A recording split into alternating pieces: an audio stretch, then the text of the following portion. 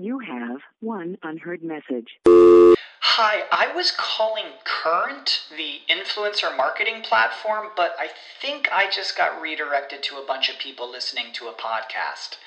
Well, anyways, I was calling Current because I was told they could help get my brand set up on TikTok Shop, and even build out an affiliate program of content creators promoting my brand, and even have those content creators go on live streams and promote my product there.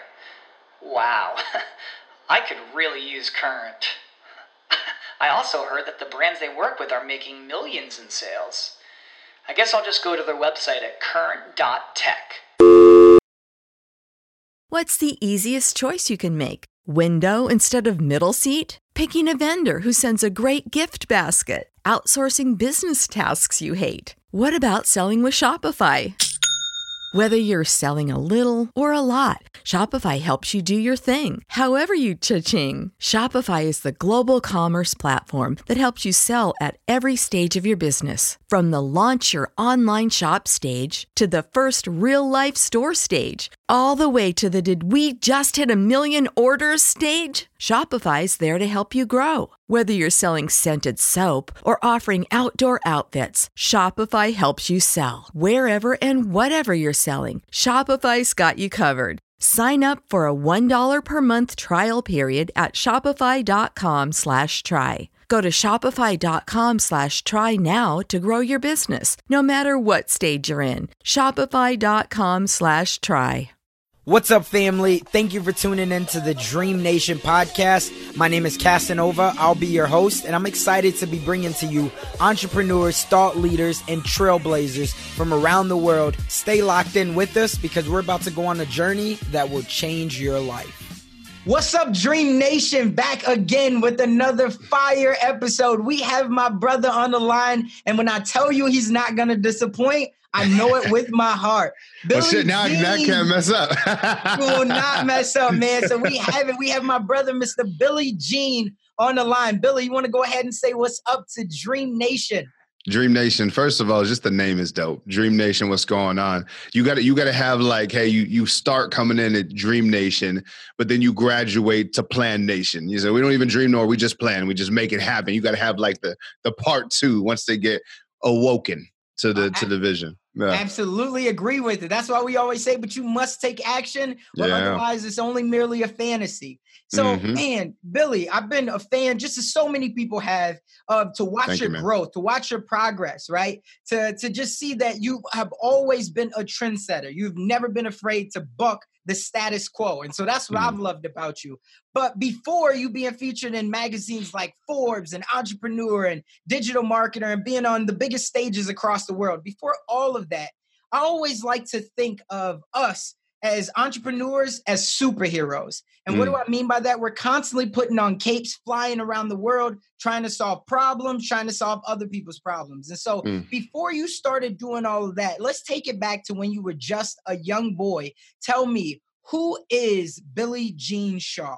How young are we talking? Because he didn't change probably between all of those years. You know, I'm talking childhood. I'm talking where the foundation was built. So I'll tell you, actually very different, right? So my parents both grew up on welfare. So, my grandmother, Southeast San Diego. I don't know if you've ever been to San Diego, but Southeast San Diego. Most people come to San Diego and they stay in like these three parts, like La Jolla, like Encinitas, and they think it's like this really nice place, and it is. But there's this other place called Southeast San Diego that literally no one knows exists. Like if you told them there was a part that was like not good in Dago, they would never believe you. Like they were, So like, anyways, that is where my family, grew up. And growing up, my mom is one of 13. So I got a lot of aunts and uncles. So I was always at the crib, like, I got 50 something first cousins, like, every holiday and thing. We're always at grandma's house and it was a beautiful thing. So family became tight to me. And, my mom had a great career with the county. And so she did that. And my dad was in sales. He's been in the automotive industry for, 30 years. So I got very lucky. And what I always tell people, I say lucky because my deck of cards, like, was very fortunate. So imagine 54 cousins. Well, when you take aunts and uncles, some were addicted to drugs. One was murdered. One lost to cancer, which, and then I got, the parents that had their head on straight, weren't tripping and had a good career. So like, I'm so acutely aware of the millimeter, like just the millimeter. And I'll never, ever forget that. And I carry into everything that I do today. So I didn't realize the impact that made on me until later in life, because growing up, like everything was cool. And, my dad, I got to get the benefits of his sales career. Starting off, like we lived in like an apartment, like in a whatever neighborhood. And then we moved to like the house, like a couple of bedrooms in the okay neighborhood. And then we had like the nice, like, American home, right, in the better neighborhood. And then they went to the golf course, like private golf course, to the good neighborhood. So I got to live through all of these things. And something that you notice at each level, it gets a little bit lighter. Gets a little bit lighter. There's a little less dark people. And every single time you move, then you start to look around like, yo, where did everybody go? Right. And that's something that stays to my mind true now as I still think about that. Like, well, I'm here. I'm coming back and get you. I'm gonna come get you. You know what I mean? And so I don't know, man. That's how I was raised. And so I went to private. I have perspective tattooed on my wrist because I really got the dual of this, right? So that's the family side. Now the other side, with my parents making those progressions, I got to go. I was privileged. I was privileged enough to go to private Catholic school my whole life. So I went to St. Martin's Academy in La Mesa with 30 kids and like a sheltered, world in that. And then St. Augustine High School, all private Catholic, all boys school. Then the University of San Diego for college, private Catholic university, acronym University of Spoiled Daughters. Like it was, So I got this very, very, very unique view and perspective on life that I genuinely believe is the key to my success of every aspect of my life.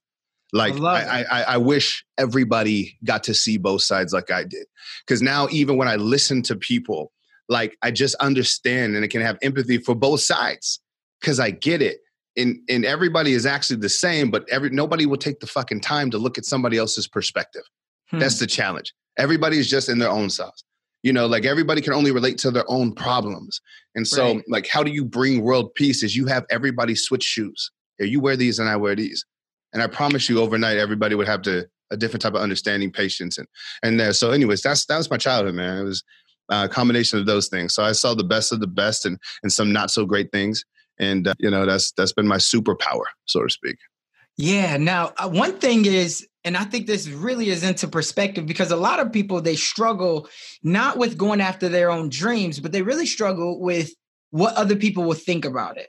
Right. And I think what you've been able to do so well is you've been able to not really give a shit. Right. For lack of better terms, it's just you've put yourself out there. I am who I am. Right. The neighborhood that I live in, the businesses that I have, the way that I try to sell my products, as long as I'm adding value, I don't care what the perspective is around it. Now, do you think that came from when you were younger? Did you have a lot of resentment from your other cousins and sides of your family because you were living this Catholic privileged life? Maybe. I think the confidence side, but a lot of my cousins got that too, right? It was like a coin toss, 50-50. I think the confidence side that I got was I was fortunate enough where I was always pretty good at things. You hear some people's story and they're like, hey, and like, high school, like I was never the loud person. I was never charismatic. I'll keep it real. Like I always was. I was on ASB, charismatic. I was well liked. I was good at sports. I had girls. Like, no, I didn't have the like, oh, poor me story. My shit was tight. Like, and I'm very aware of that. And I'm not going to, like, that's not me being arrogant. Like, that's what it was. Right? Like, that's what it was. And so shit was cool. And like, so for me, my confidence, I didn't realize in my professional career really parlayed from the foundation that my parents gave me. Right. And that the infrastructures I was in, that I thrived in them. And so I was able to parlay that. So that's really where the confidence came from. It wasn't that I just didn't care. It was just like, I've won a lot in my life. I've got really blessed in this. So why not keep winning? So that was, again, the fortunate side.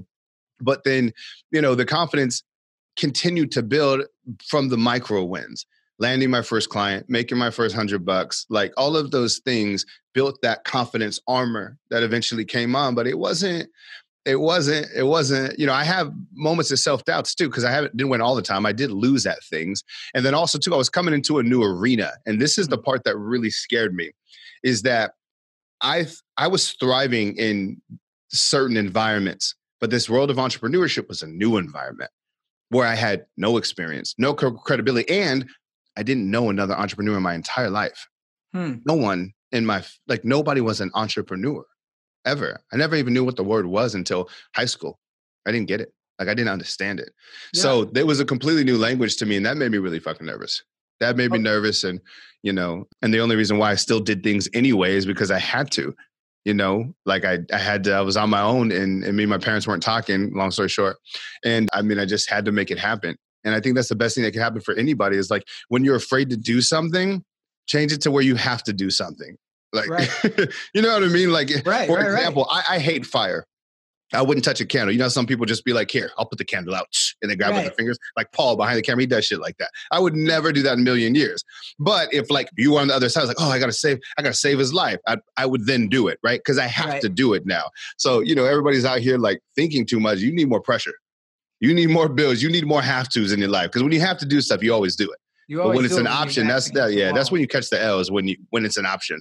Yeah. Man, I love that you brought that perspective up. Now, one thing is, it gets me to thinking, how did you graduate to a full-blown entrepreneur? Because you had a structured life, you had both parents that was there, right? You went to USD, as you said, all these things. Now, all of a sudden, you want to get out of the structure and you want to go on and take on something that you've never even really experienced and nobody else in your family has. So here comes some more luck on my side. And by the way, when I say the word luck, y'all, I'm really hardworking. I take pride in everything that I do. So I don't want people to think it's like, oh, I keep saying I got lucky. I just keep highly aware of the things that weren't in my control that went my way, because that keeps me grounded. And that's why I have so much gratitude, because I'm so aware of those things. So I was lucky that I went to this school, because I didn't even want to go to school, right? My parents like, go to school, you have to do it.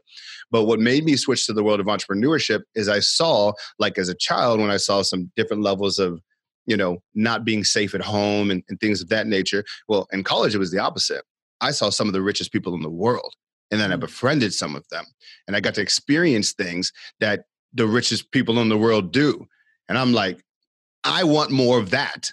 Right. And then I said, well, how, then you start asking questions, right? Oh, well, what's your pops do anyway? Oh, driving? You mean being on yachts and the types of being cars? on yachts, the cars they'd roll up in is like 19-year-old kids, like, like the most ridiculous vacations, like their budgets and how they operate. They didn't even think like, and it wasn't everybody, but there was enough, like seeing their houses and being like, people live like this, that. Like, this is why I'm so big in experiences, because there's nothing that they could have told me that would have hyped me like that. I had to experience it. I had to taste it. I had to taste it to know I can never go back. So that's why I went for the world of entrepreneurship, because they didn't woke me up like, oh, shit, you got like one of my boys' houses. I'm not going to say their names or nothing, but this dude's house sits and looks over the water, right, in Southern California. And there's, how do I even picture this? Like, so imagine you walk into a house and it's grand and there's glass, and you look out the glass and everywhere there's just water. And then there's a pool with an infinity pool. But then you press a button and the glass comes down from the ceiling into the ground so you can go in and out of the house, right to the in-out bar. And it's like, and then they're like, oh yeah, neighbor over there, well, Warren Buffett owns that one, name dropping, everybody in their name. I said, oh, how do you get this? How do you get this? Yeah. Right. Now tell me what industry, because my mind is going, you don't even have to say the name. Like, what industry is this person? Is it technology? I say they owned a very big business. Got it. Big business. And that's crazy. Yeah. I love that you brought that up, because perspective is experience. It really is. When you go to these conferences, right? Same thing. Like people, I've been seeing Billie Jean, right? On Facebook. He's following you all around now, right? When you clicked on one ad, the Oompa Loompa, the Wolf of Wall Street, whatever it is. But then when you seen him on stage, right? And you're in the third row, and then you see it in perspective, and you like, yo, now the vibe, the energy. I mean, you're in there, and first time I saw you was at Thrive, just like we said. And on stage, I mean, I already knew that I was going to get value, but when you see it in person, you're like, yo, so when you get out of there and it's break time, it's like, yo, what did you think? Billy, count it.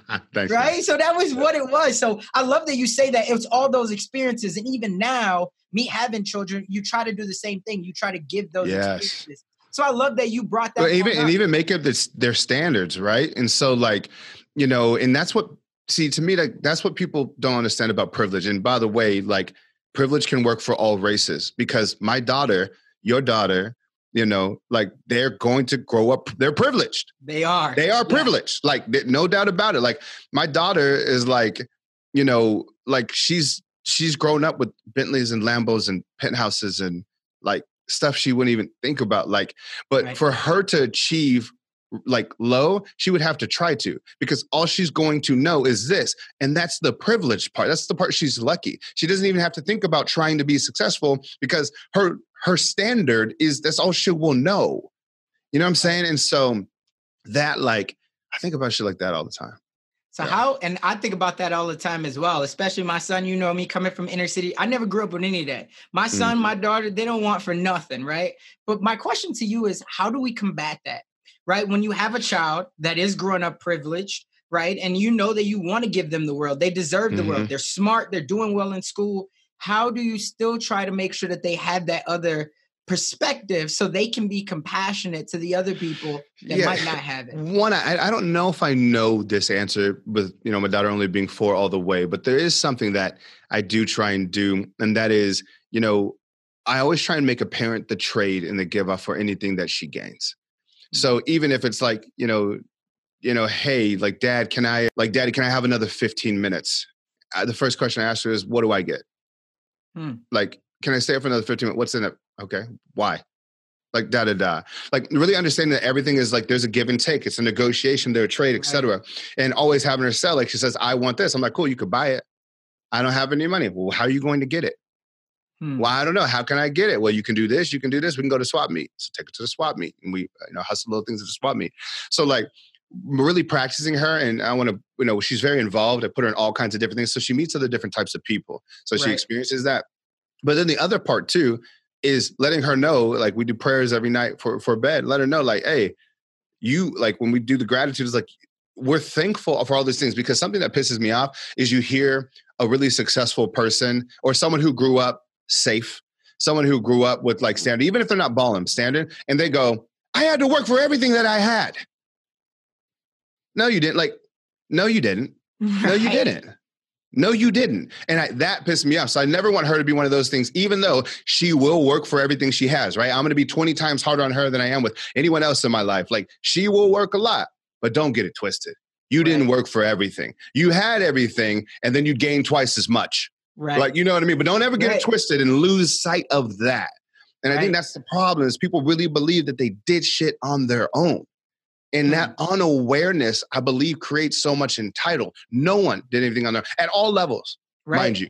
Even like at all levels, right? At all levels, not just wealthier, mediocre people, poor people too. Like, there's still a platform that you had. Nobody did it on their own. You hear so many people like, I did this all me. No, you didn't. And if you're in that position, if you're in that mindset, you're going to lose. Some point that's going to hit you in the back of the head. Man, I love it. I love it. And that's a big thing for me. As I told you before we hit record, everything for me has always been relationships. Whenever people ask, like, how have you been able to build? And it was something that always comes to mind. And it was from Warren Buffett. Somebody asked Warren Buffett, I guess he was on a panel. Somebody asked him, Warren, how do you know when you've truly been successful in life? And I guess Warren's an atheist, or at least he doesn't talk about afterlife. He's just a realist, right? Mm-hmm. And he said, you know what? You'll never know when you've truly been successful until you die and you see how many people come to your funeral.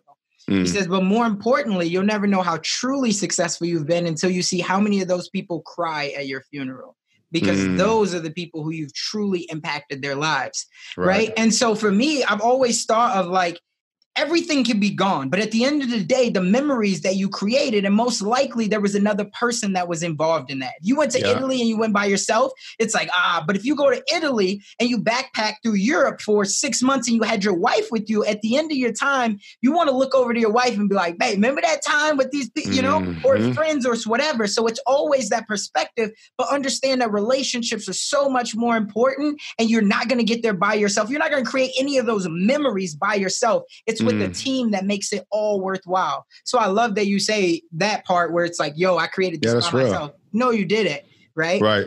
100%. So you built this huge business, right? When it started out, I'm sure that you had some shaky moments, but you had an end vision in mind. Talk to me about, like, why did you decide to because you're in the world of helping people get their stories out there, and more specifically using paid advertising. Am I right?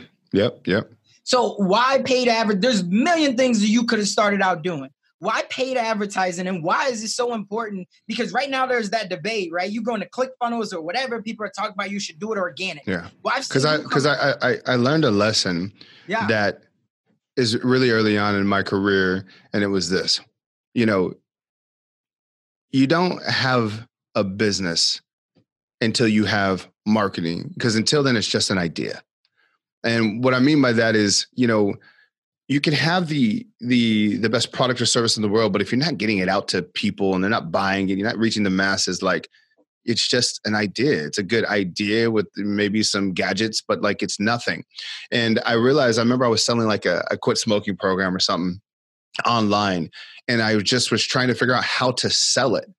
And I just remember the feeling. I'll never forget this feeling of, going to USD and going through a bunch of business classes. I could not wrap my head around how there was no class on how to get a customer. And I learned why. It's because most universities, their curriculum is based off of modeling off of the Fortune 1000 companies. And most of them have massive budgets, massive relationships, massive previous customers lists. And so what they're doing is they don't often, the companies that they study, have to acquire new customers all the time. They can really activate the customers they already got. And that's different than attracting somebody who's never heard of you before. So what I learned is that was the gap in our education system, is they tell you how to like start a business, but they don't actually tell you what to do to get the first sale. So when I started my first company, or the first couple of ventures that I had, like I had a mobile oil change company, I got to this point where I had the oil change company, like I had the van, and we would go to people. We had the uniforms, we had the filters, and we had everything that we needed to do business, but we had nobody to give it to.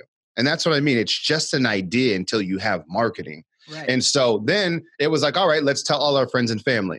And that did work. We got customers until we didn't. Like, people don't realize that's a dried up resource, right? Like, you have only so many friends and family, especially as an adult, right? You don't really kick it with that many people anymore. You got like 2. So you put it out there. People want to support you. They buy your stuff. You don't even know if they really like it. You start lying to yourself about how good you are at sales, right? Like, people forget to understand, if you're selling a referral, you're order taking, you're not selling, right? So you form all these bad habits around this small group of people. And then when it comes to like actually finding strangers, you realize nothing. I'll tell you a story. Yeah. This was crazy, because it's not a crazy story, but my thought was crazy. And I look back at how ignorant I was. So we did the mobile oil change company. I was like, all right, let's go tell people that it's there, because I know everybody's going to want this, because nobody wants to go get their oil change if we come to you. What a great value proposition. So we got door hangers, right? Classic door hangers. And up in Rancho Bernardo, San Diego over here, Rancho Bernardo, we got 1,000 door hangers. And me and my buddy Ryan, still one of my best friends today, we got 1,000 door hangers. It was like, hey, do you want us to come to you to your next oil change? And this is what I said to myself. I'll never forget it. I was like, 1,000? Out of 1,000, of course we're going to get at least like 10%, 5%, which would be like 100 or 50 people. Like, obviously.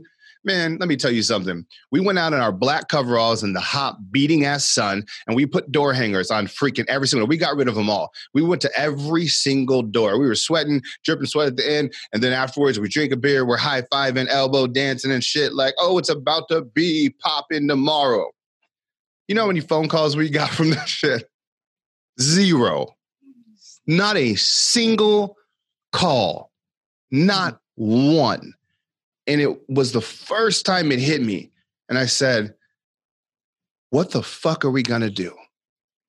Like, I genuinely had no clue on what the next play was. Yeah. At all. And we ended up going with this company called Groupon. At the time, Groupon was not Groupon. No one really knew. It was bubbling. Like, nobody really knew what it was. Yeah. And that's how we ended up getting our first customers, and the bulk of it is by depending on somebody else.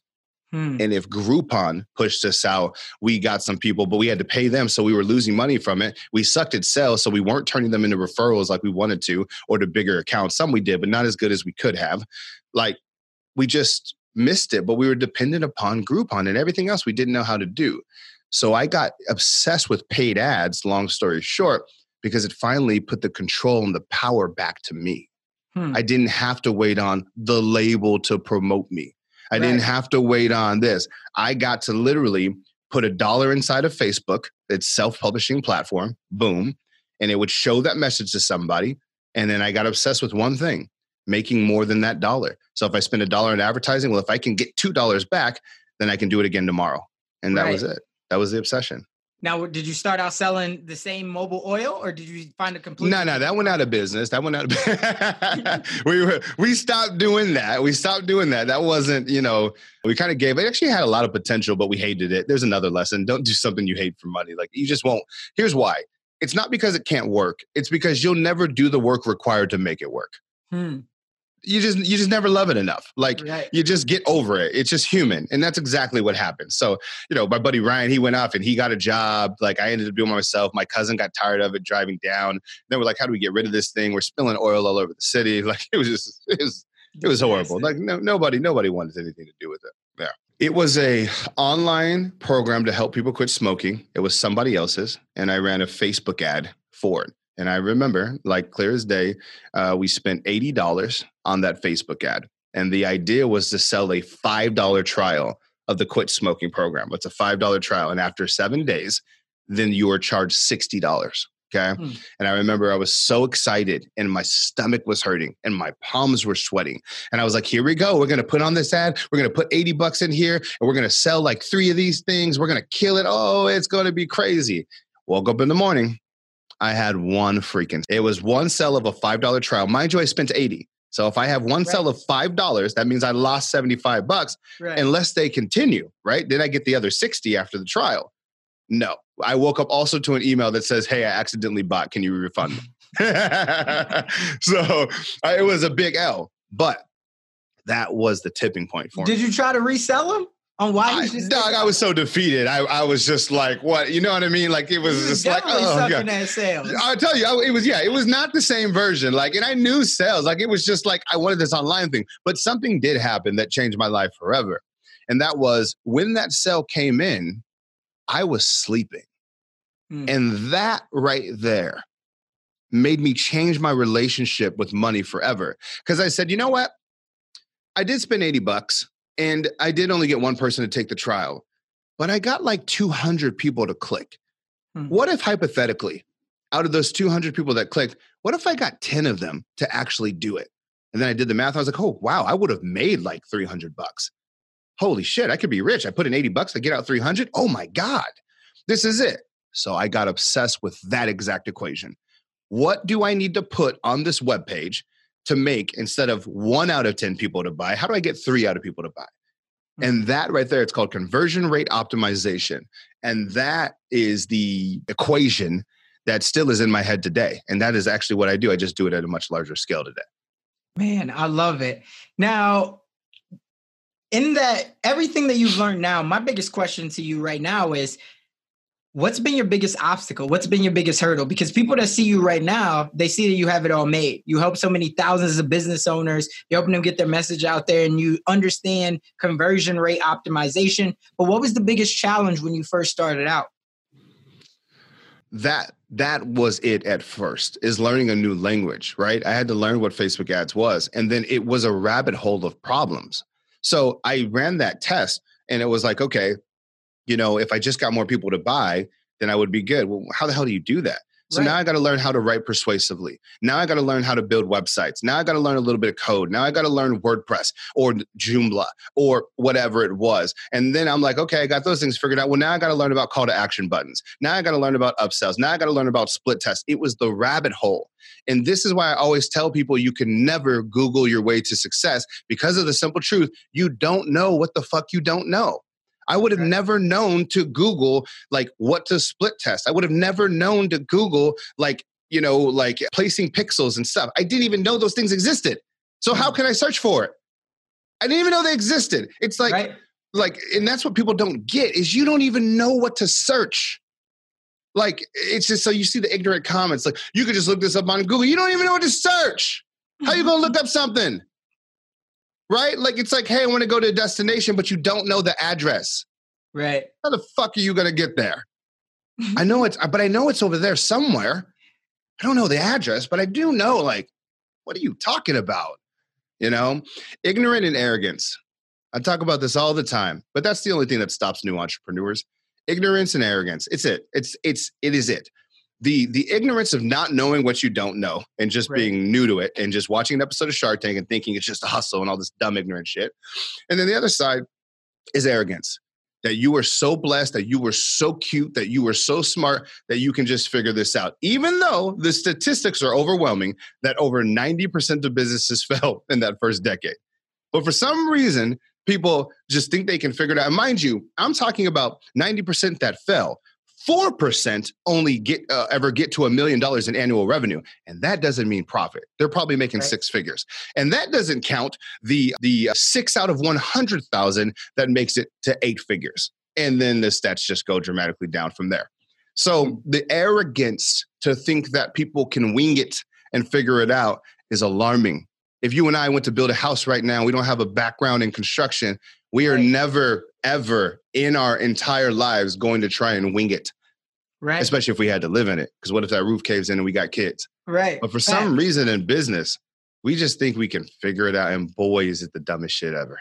Yeah. Key in YouTube, right? Everybody goes to YouTube. So then the question is that I know that I'm wondering, and a lot of people are wondering, what's the solution? Is it purely mentorship?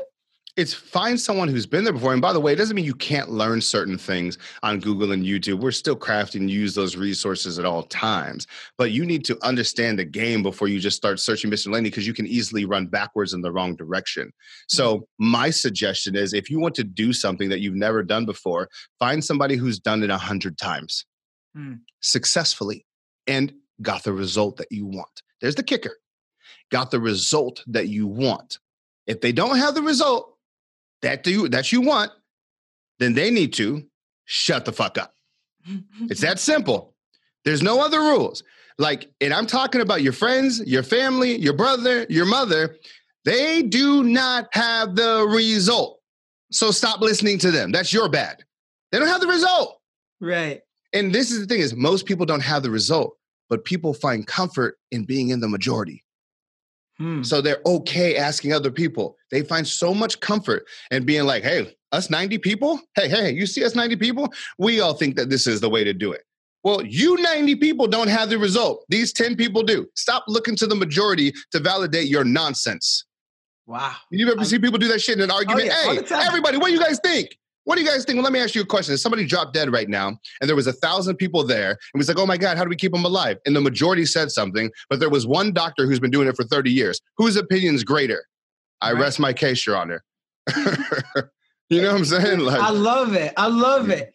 Now, talk to me about throughout this journey that you've been on, you've had a team now, right? How important do you think that having a team is in the beginning to being able to grow and have a sustainable business? Because there's a lot of people that want to be entrepreneurs, but yet we stay in the path of solopreneur. We got to do everything ourselves. We got to do our own paid ads. We got to do our own sales. We got to do our own accounting. Like, how big of a deal is that to you in the beginning? Do you think that everybody should be trying to figure it all out and then hiring? Or do you think we hire somebody smarter than us? This is a good question. Good question. I think it matters because what you have to do is you have to design your life before you design your business. And, that's one of my favorite quotes. And what it means is it depends on what you want, right? If somebody tells me, hey, Billy, I just want to make $5K to $10K, being happy and just making some money, then I'm like, yeah, learn how to do all the shit yourself. Because that's where you're going to be. If you want to scale and you grow, you cannot do it by yourself. You have to have other people in place. It's just the math of when you really understand a business at scale, it's required. It's necessary. It's just it's like jump rope, right? It requires one person on one end to twirl the thing. Now, you may be able to jerry rig it and kind of do some weird one person shit for a limited time, but the task requires more people. That's what business is. It requires more people. All businesses are the same. People think they're different. They're all the same. They require more people. But, it just depends on what you want. Unless you're some kind of rocket science engineer that can develop some kind of, inventor or problem. And then at that point, it's not your team, but you sell it to somebody else who does have a team. If you license a program or something. So that doesn't mean you can't make money, solo by yourself and make a lot of it. It just depends on what your design is. What are you trying to do? So I guess the question is, it's different for every single person. It just depends on where you want to go. Yeah. for you, if having the business that you have now, right, where you're making $5 to $10 million a year, somebody else says, you know what, I would love to do that. I would love to be able to afford to live in California, have a team like that. What if you had to start all over again? What's the first hire that you make? You have to hire whatever task is reducing your ability to focus on profit producing activities. So what does that mean? The company makes money, most likely in most companies, when you're selling. So if you are spending time fulfilling, like doing some busy work, you need to hire those things out immediately so that you can focus on PPAs, profit producing activities. That is the game in the beginning. And so no matter who you are, if you really evaluate, here's the trick. Here's the whole game, 90-10. Everybody write that down if you're listening. 90-10, 90-10. This right here is the swap that would be the game changer for everyone. And it's so simple and nobody does it. So I'm going to give everybody a little test right here, okay? If I have to audit your day, real shit. If I have to audit your day, meaning I'm standing next to you all day for 24 hours, and I'm looking at you as your entrepreneur career, and I'm taking your average day, not just the day when you know I'm going to be there. Did you spend 90% of that day asking for money? Period. That is what business is. Asking people to buy in exchange for something. And growth happens when you can make offers at scale. So you get smart and you learn things. At first, most people make all their offers one-on-one on a phone call. But then you realize, well, if I have enough margins, I can bring in some salespeople, and then they can also ask offers. And then I can bring in another salesperson. They can make more offers. Okay, cool. Now I have a sales team, right? They're making offers at scale. Oh, I realize I can do this thing called Facebook that this Billie Jean guy talks about. Well, I can spend $5 a day and I can ask another 1,000 people. Awesome. Well, there's this other thing called YouTube where I can ask another 1,000 people. Awesome. Well, I can also connect here and go on this podcast and make another, thousands of offer. Well, then I can make another offer. That's the game. It's mass offering. That's it. It's mass offering. That's how you do business. But if I look at everyone's day and I evaluate in 2019, how many people on average did you guys ask a day? It's probably on a single hand. It's probably single digits.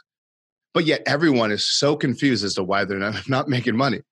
Right. And it is the most blatant thing ever. You didn't ask enough people. Then people say, because I'm so busy.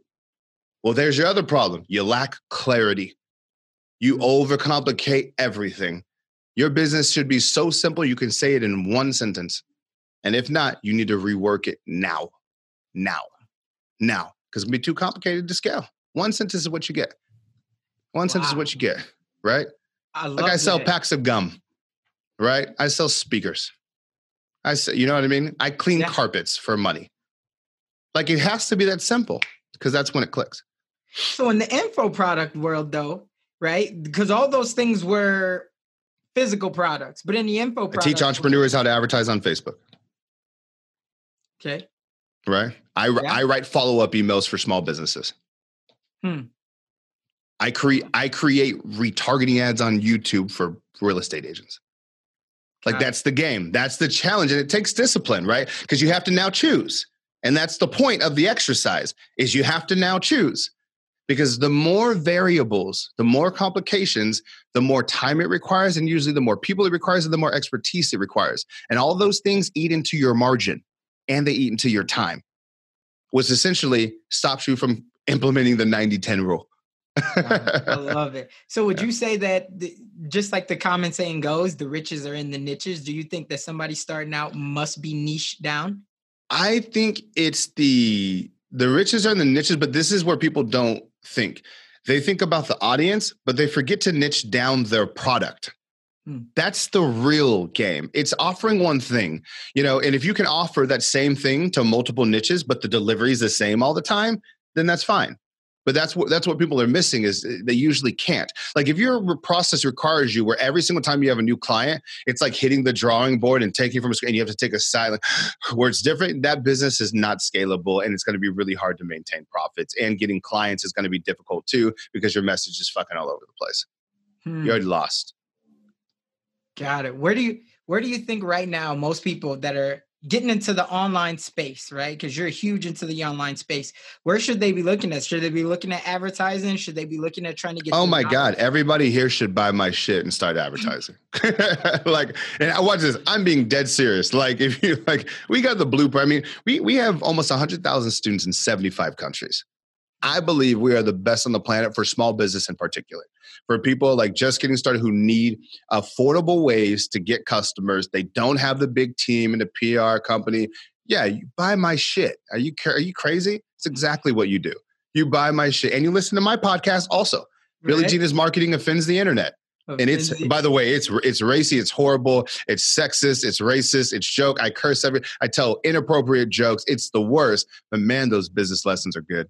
So that's for you every Monday to Friday. Billie Jean's Marketing Offends the Internet. But make sure you keep listening to this till you stack. Mine's short, 5 minutes. Right. No, absolutely. Besides the episode that you did with Grant. That we went in on that one. That was necessary. Right. That was it. Are you friends with Grant?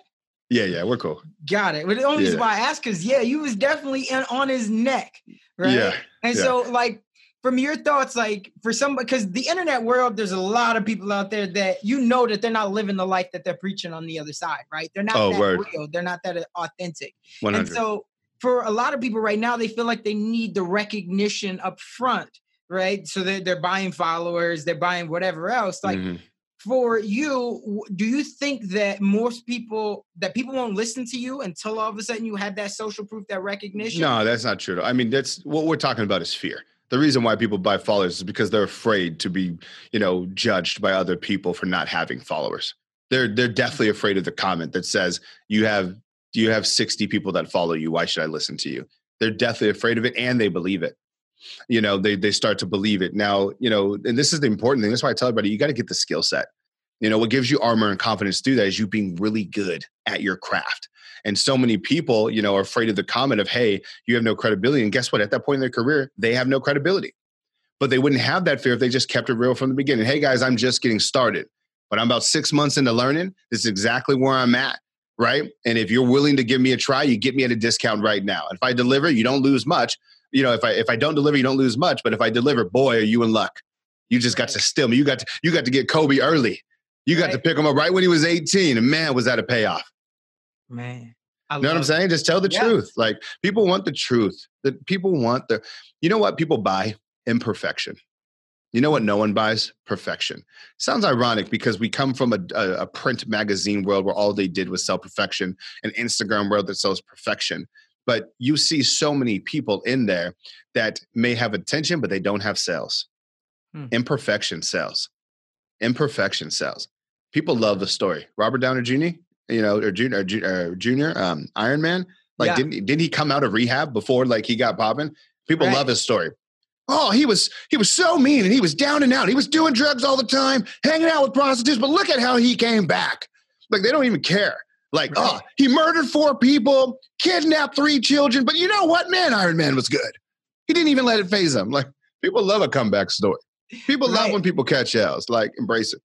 No, I love it. Has there been one book or over the last 3 years, when you look back, like, what has really helped to shape your mindset besides the experience? Obviously, you've been in the trenches every single day. Mm-hmm. But as far as mentorship from the outside perspective, is there one place that you turn to? Yeah. Books are the cheat code to life.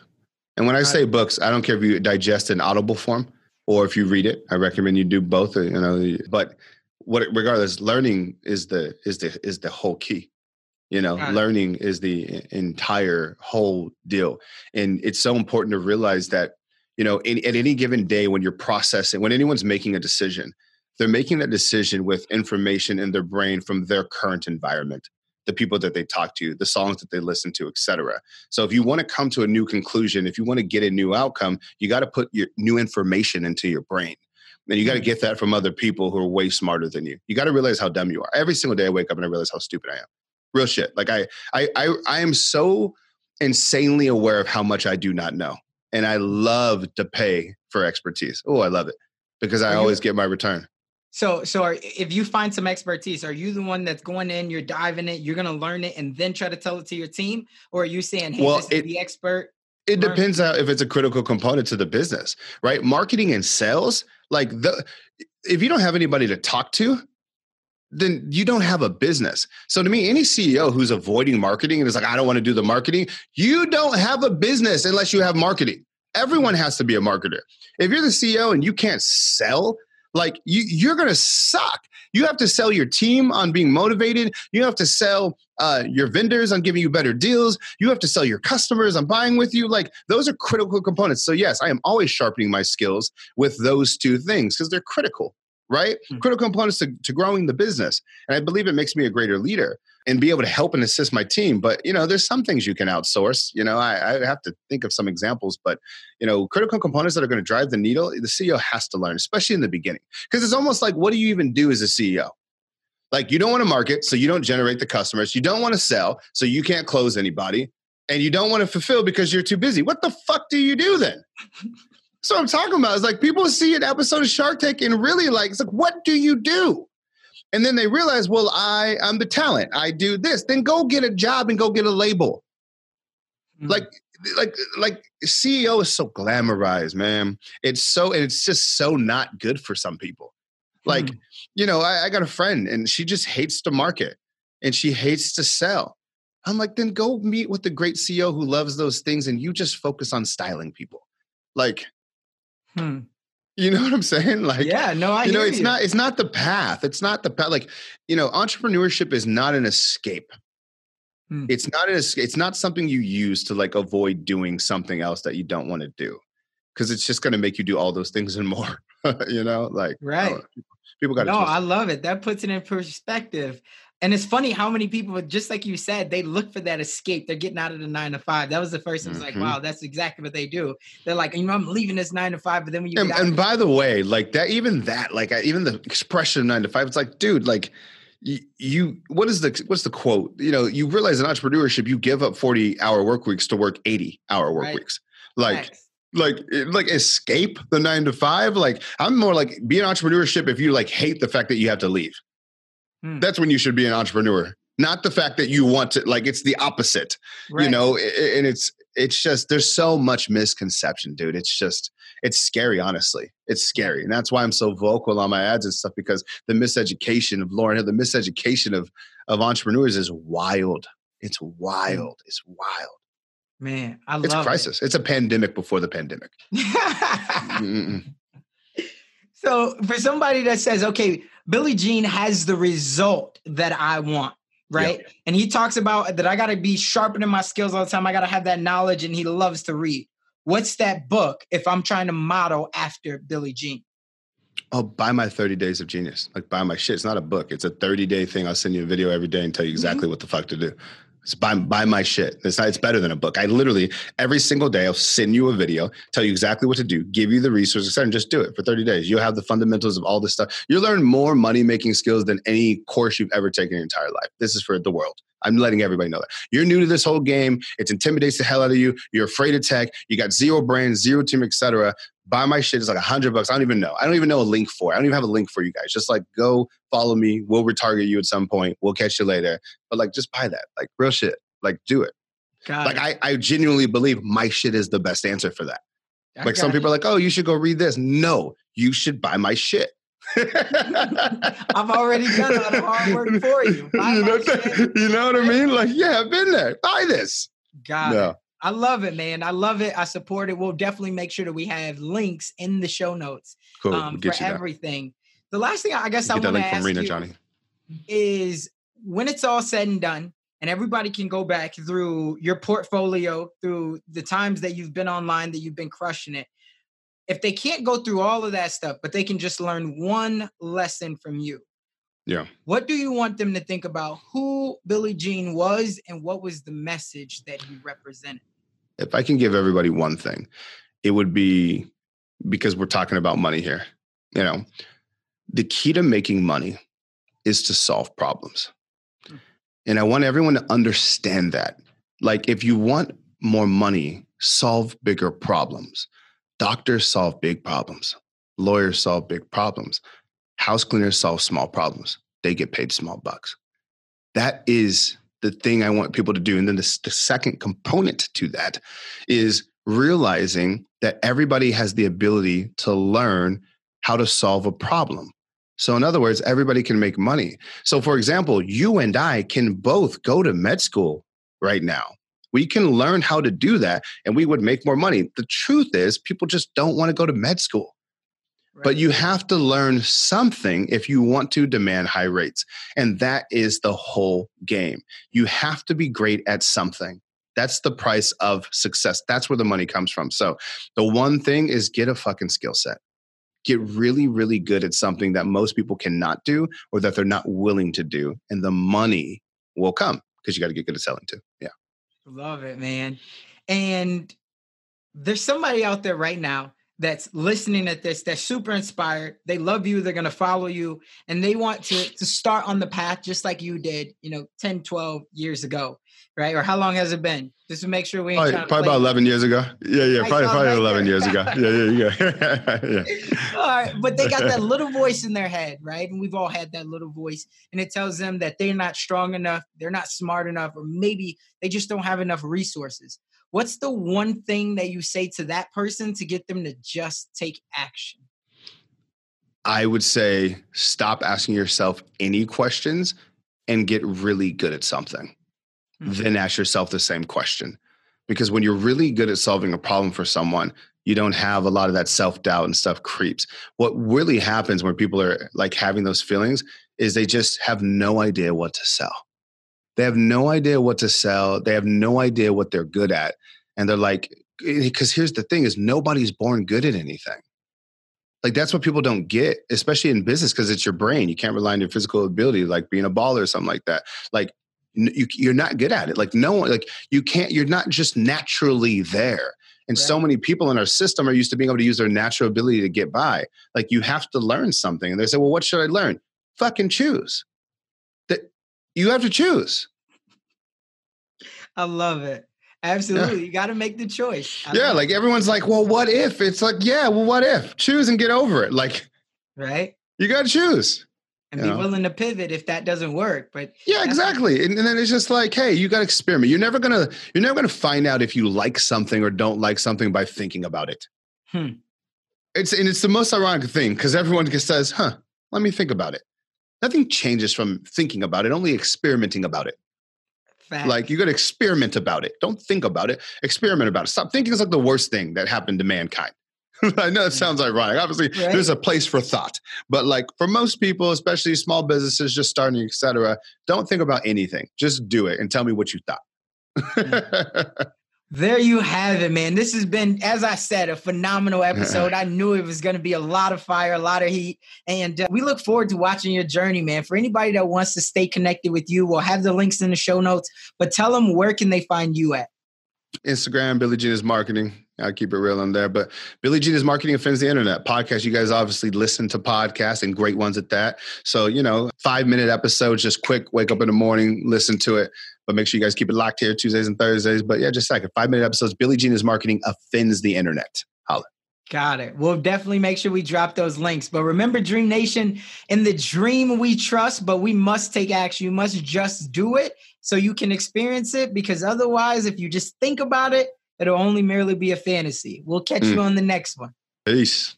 That's all we got for this episode. Thank you for sticking around. That truly means a lot to me, and hopefully that means that we delivered massive value on this one. If you haven't already, the way that you could say thank you to myself and the team is just by heading over to iTunes and leaving a review and a rating. That's what iTunes loves to see. That's how we get out there even more. And I would definitely be grateful for it. I know the team would as well. Do me a favor and head on over to dreamnationpodcast.com. That's where you're going to be able to find all of the resources that we talked about in today's episode, as well as more exclusive content. And you'll also be able to sign up to our email list where we have more exclusive content. And we always love to hear the feedback from you all because you're our tribe. So remember, in the dream we trust, we'll see you on the flip side.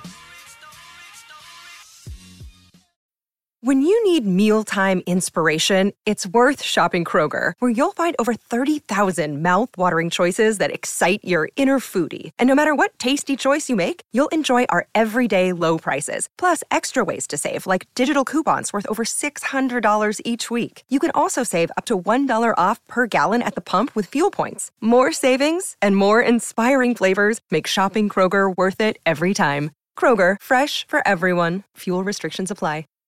Save big on brunch for mom, all in the Kroger app. Get half gallons of delicious Kroger milk for $1.29 each. Then get flavorful Tyson natural boneless chicken breasts for $2.49 a pound, all with your card and a digital coupon. Shop these deals at your local Kroger today, or tap the screen now to download the Kroger app to save big today. Kroger, fresh for everyone. Prices and product availability subject to change. Restrictions apply. See site for details.